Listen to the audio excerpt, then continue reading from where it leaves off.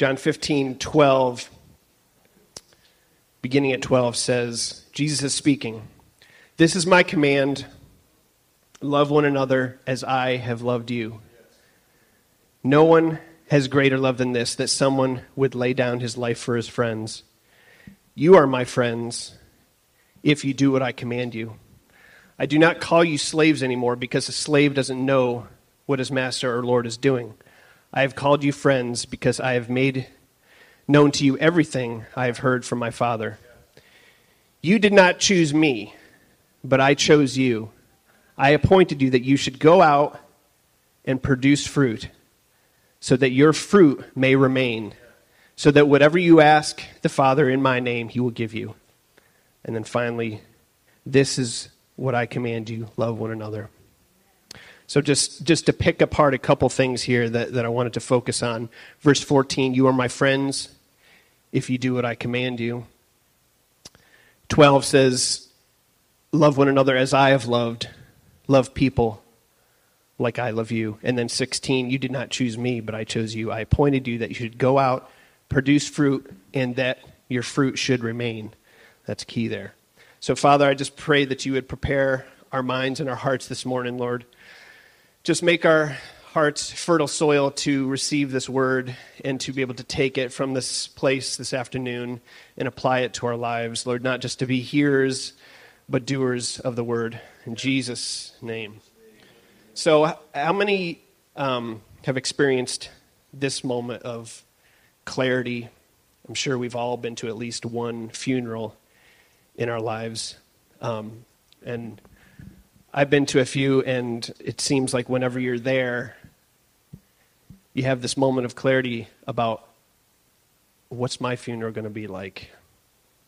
And you see the people who are there attending this one. But I know I've wondered about my own, who's going to be there, what will be said, what kind of impact. I mean, that's huge, moving through your midlife. I know, for me, what kind of impact am I going to make on those around me?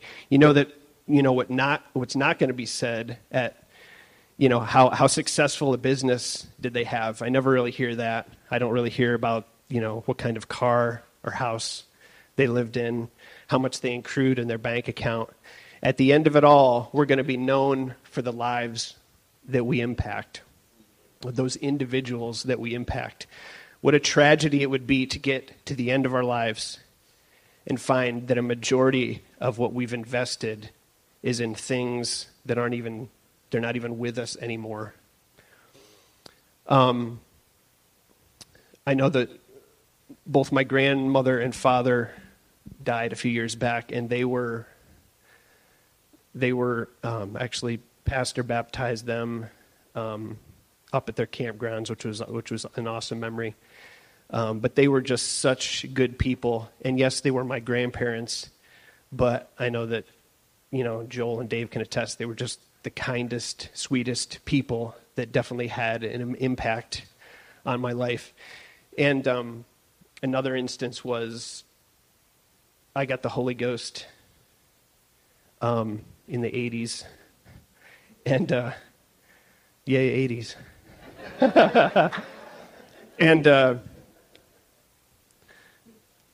the church that I went to at the time, my brother Dan Maloney, who's playing the bass here this morning, his father, Mike, was such an impact on my life because we were going through prophetic time, prophetic series at the time, and you gotta have that fire insurance, especially as a kid. I don't want to be lost, and I just remember him praying with me for a couple weeks.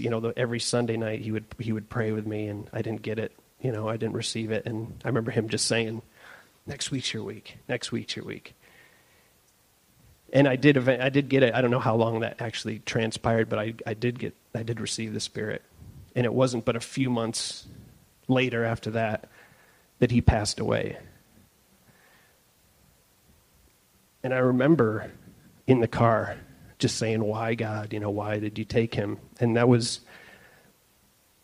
it's funny, even people who have left and after him, I don't know if they've made that much of an impact in my life. I remember just being devastated because he was gone, not realizing that, there was a better place at the time. I mean, I was 12 or 13 at the time, but he impacted my life.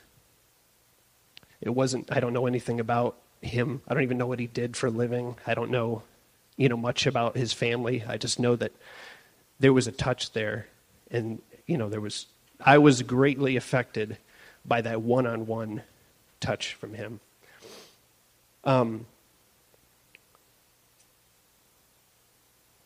So let's just unpack this thought just a little bit.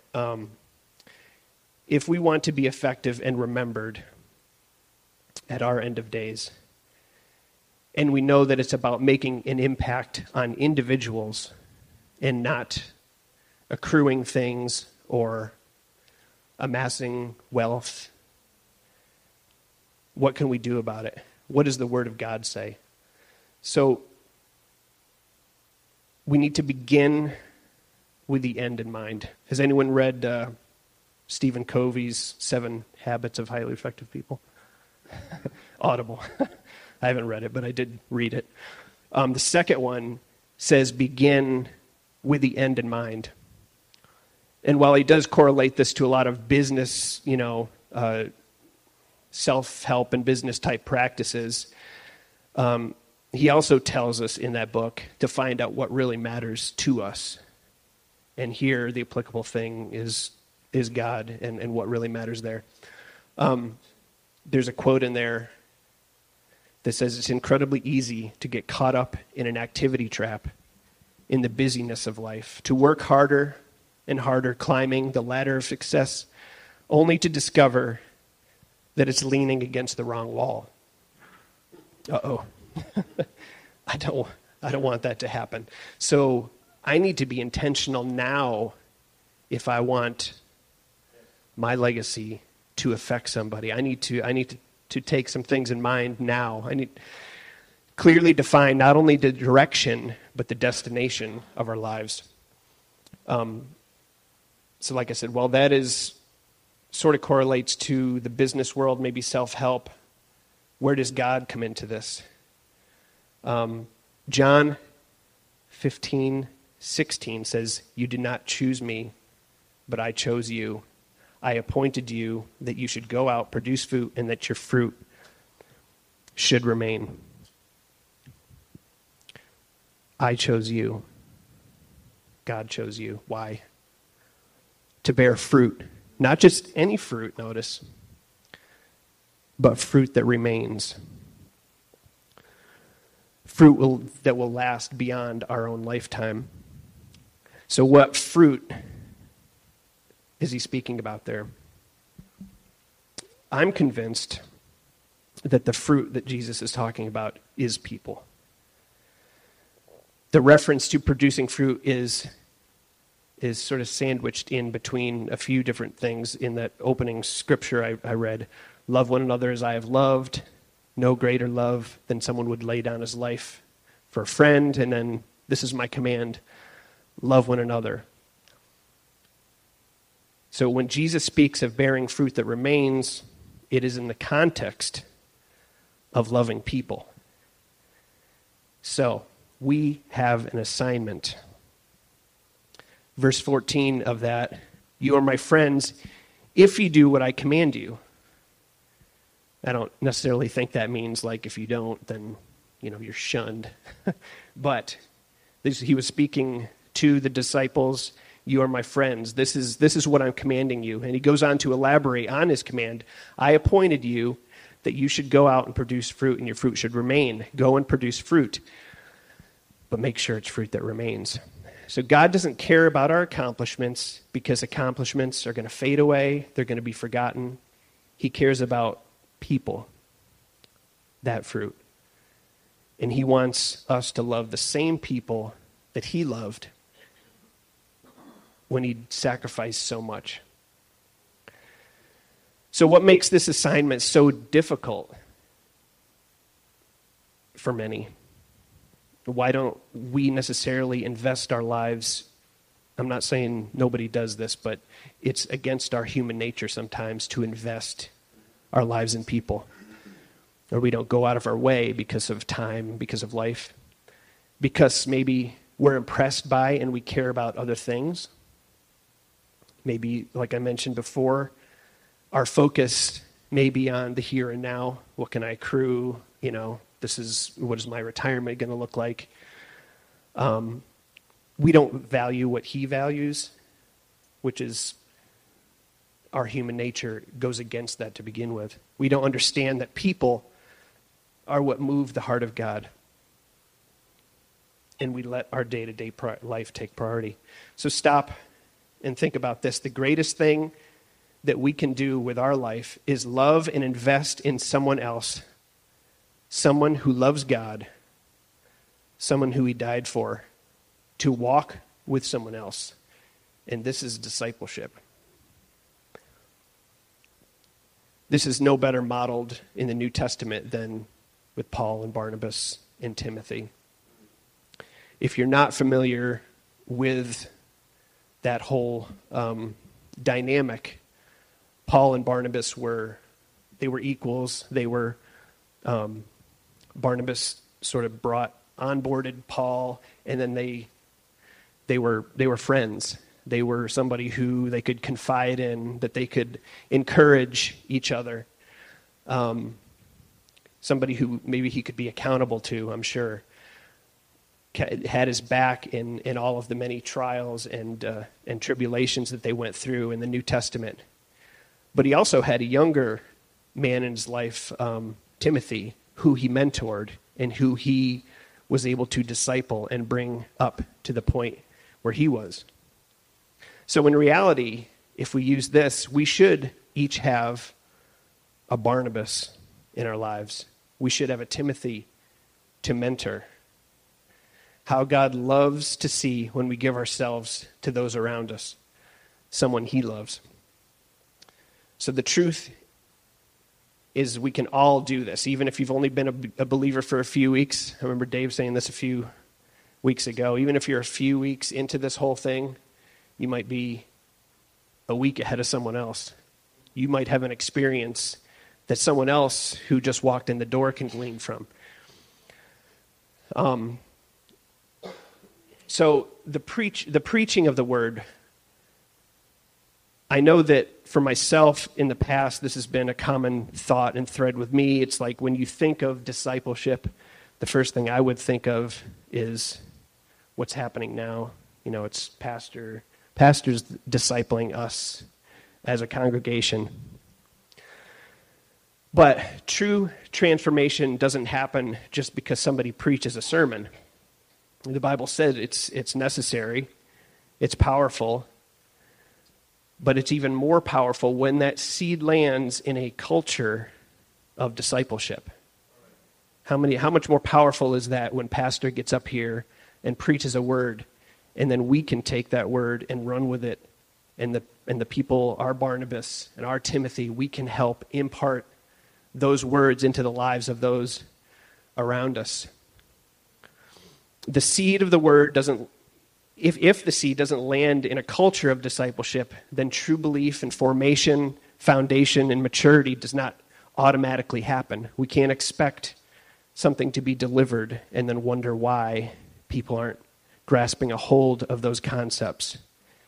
It's when discipleship happens between us that those things are going to solidify. They happen when we walk with each other. We study and unpack things together. We challenge each other. I know that's huge, just to challenge us out of our comfort zone sometimes. And if we don't know something, we can study it and we can figure it out together, because God knows I don't know it all. But you know what? I can ask a brother who's been in it longer than me. I can ask my Barnabas, what do we think about this? The lack of foundation in people's lives isn't because of a lack of preaching. We have great preaching. And Pastor asked me to speak on Tuesday, and I was like, okay. I know sometimes he can come up with something in the front row of a sermon or of a service and just deliver it, and you'd never know. But that's not me. We have good preaching. But the foundation is there because we're not all discipling people as commanded by Jesus, as we read a few verses ago. Matthew 28:19, the Great Commission says, "Go therefore and make disciples of all nations." This was a direct commandment to the church. It wasn't a command to the 1% who stands up here on a Sunday and preaches the word. This was a go and make disciples of all men. It applies to every believer. We have been given an assignment. So what might this assignment look like in the modern church and here at Gateway? I know some of you might say, I can't disciple anyone if I'm new. That there is an element of, you need to be discipled. And there are people here that can do that can come up beside you, and we can teach Bible studies. There's so many different things that we do, home groups. There are just so many resources for you to connect and grow deeper in your walk with God. And then there's others who've been, may have been here a while. You're still saying, maybe that word has got the wrong connotation. I know it doesn't, for me, discipleship, you might think of the guru or Jesus having the disciples. Well, Jesus had disciples. Who am I? But that's not what it's about. Discipleship does not begin when we reach some plateau in our spiritual walk where we feel we're ready. Like I said, it's not a pulpit preaching thing. God doesn't require a theological degree to connect and listen to someone. Amen. We can always disciple, impact, and impart something to someone around us, even if it's just a word of encouragement. Do you realize that just speaking a word to somebody, what kind of impact that can have? There's some people around me that have said things that I never in a million years would have thought would have been impactful. Like, you remember when you did that? And I'm like, no, I don't. And then they're telling me that it impacted their lives. And sometimes it's just the love of God flowing from us. In order to have a revival of discipleship, I also think we need to connect the generations. I think this is something that's increasingly, there's a divergence here for sure. Because when the generations are disconnected, the model of discipleship is not visually seen, and it's broken in the church. Biblical discipleship isn't like a classroom. It's not this. It's like a family. You've got your parents and children, and there's that education. There's that impart. There's just looking. Kids will look at you and see what you do, and they'll take things from cues, visual cues and things that are said. It looks like fathers and mothers with sons and daughters. Remember, we are the Paul to someone's Barnabas and someone's Timothy at the same time. It's not like just because I became a father, I stopped becoming a husband or a son. These are things that all happen simultaneously. Like I said, home groups are another, probably the tier of what happens here. And I hope if you're not involved, you can get with Paul, or I could connect you with somebody. But I know this past Thursday was just an amazing time. Sometimes we just shoot the breeze and we just talk about whatever. But then other times, God just breaks in, and God is doing some great things, and that is an excellent example of where discipleship can happen in that smaller group scenario. What about parenting? That's a place where we are discipling our children literally. I know I mentioned the figurative family, but let's not forget the literal family too. It's easy to be hands-off when it comes to God because I know we're busy. Sometimes it's, they've got Sunday school. They've got youth group. But how will our children realize that this is not just a Sunday thing if we don't talk about God during the week? And I know I have failed with this quite a bit too over the years. I think the last couple years we have carved out a little time each day where we will sit down and we'll read a chapter and we'll discuss it. And I love it. It's just a time to get inputs, to get questions from your kids, just something to dive a little deeper in the Word at home. And I really believe that's a vital tool in this whole discipleship thing. Sunday school is a place where people can serve here and disciple younger kids. We've got RMG, where, the last one was just amazing, just people contributing and words being spoken that can help somebody. I'm sure the ladies' meetings are maybe similar. I can't confirm nor deny that. And there's other unique groups here that are specific to specific needs that will help disciple. So why don't you guys stand? This is our challenge. I mean, there's a lot to be concerned about with the direction of our world and our nation. Not afraid or fearful of, because He has it in control. There is joy and peace for those who choose to accept and embrace it. But there are many around us who are troubled, and they're in need of discipleship. There's different levels, there's different maturities in this room. Some of you have been here since the beginning, and others, maybe this is your first time in the door. But let me just say that God is, He is good, and He is able to give you peace, and these are things that will come as you are discipled in the teachings of Christ. The experiences of those who are here that can testify to the goodness of God. Because it's that testimony, it's the personal experience that is really going to make. Sometimes reading the words on a page may not have an initial impact on you if you're new in this thing. It may seem like just a book. But I promise you there is dozens of people in here who have experienced this, and they can no longer say that this is just something on the pages of a book. This is something that I know about. He is asking us to invest our time and effort in those around us because He loves people.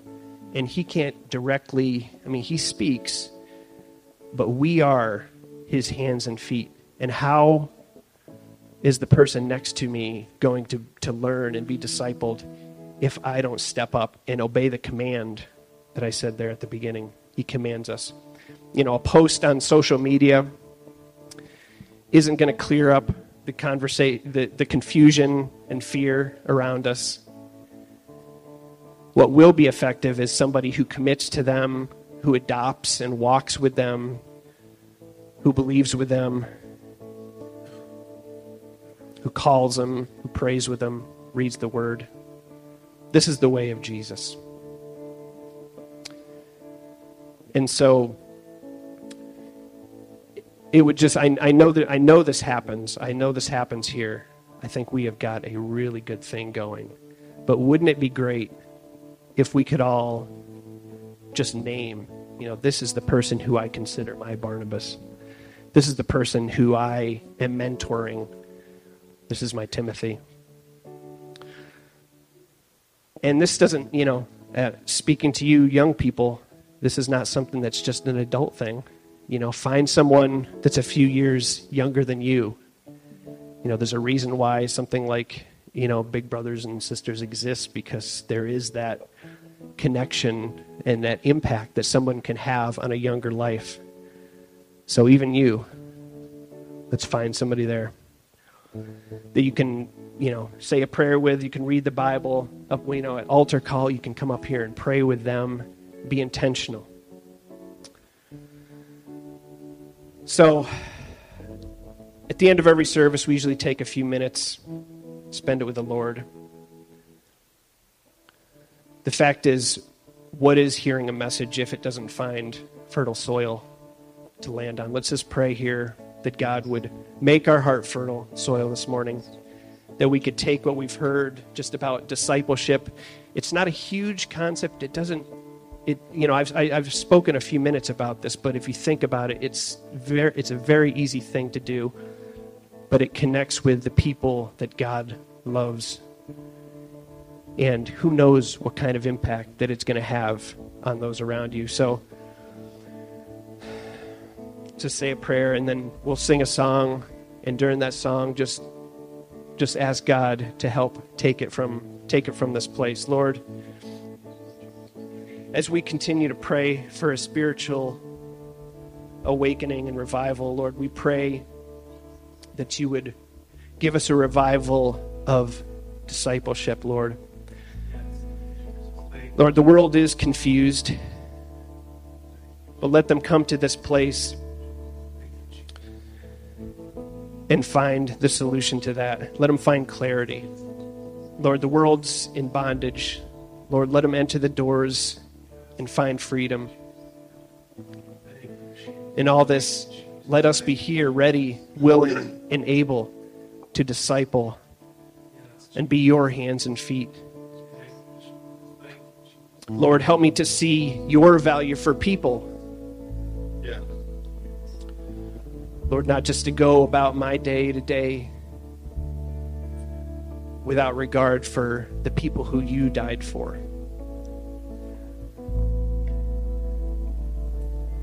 I want to see at the end of my days, Lord, that he poured into me, he walked with me, he shared the word with me.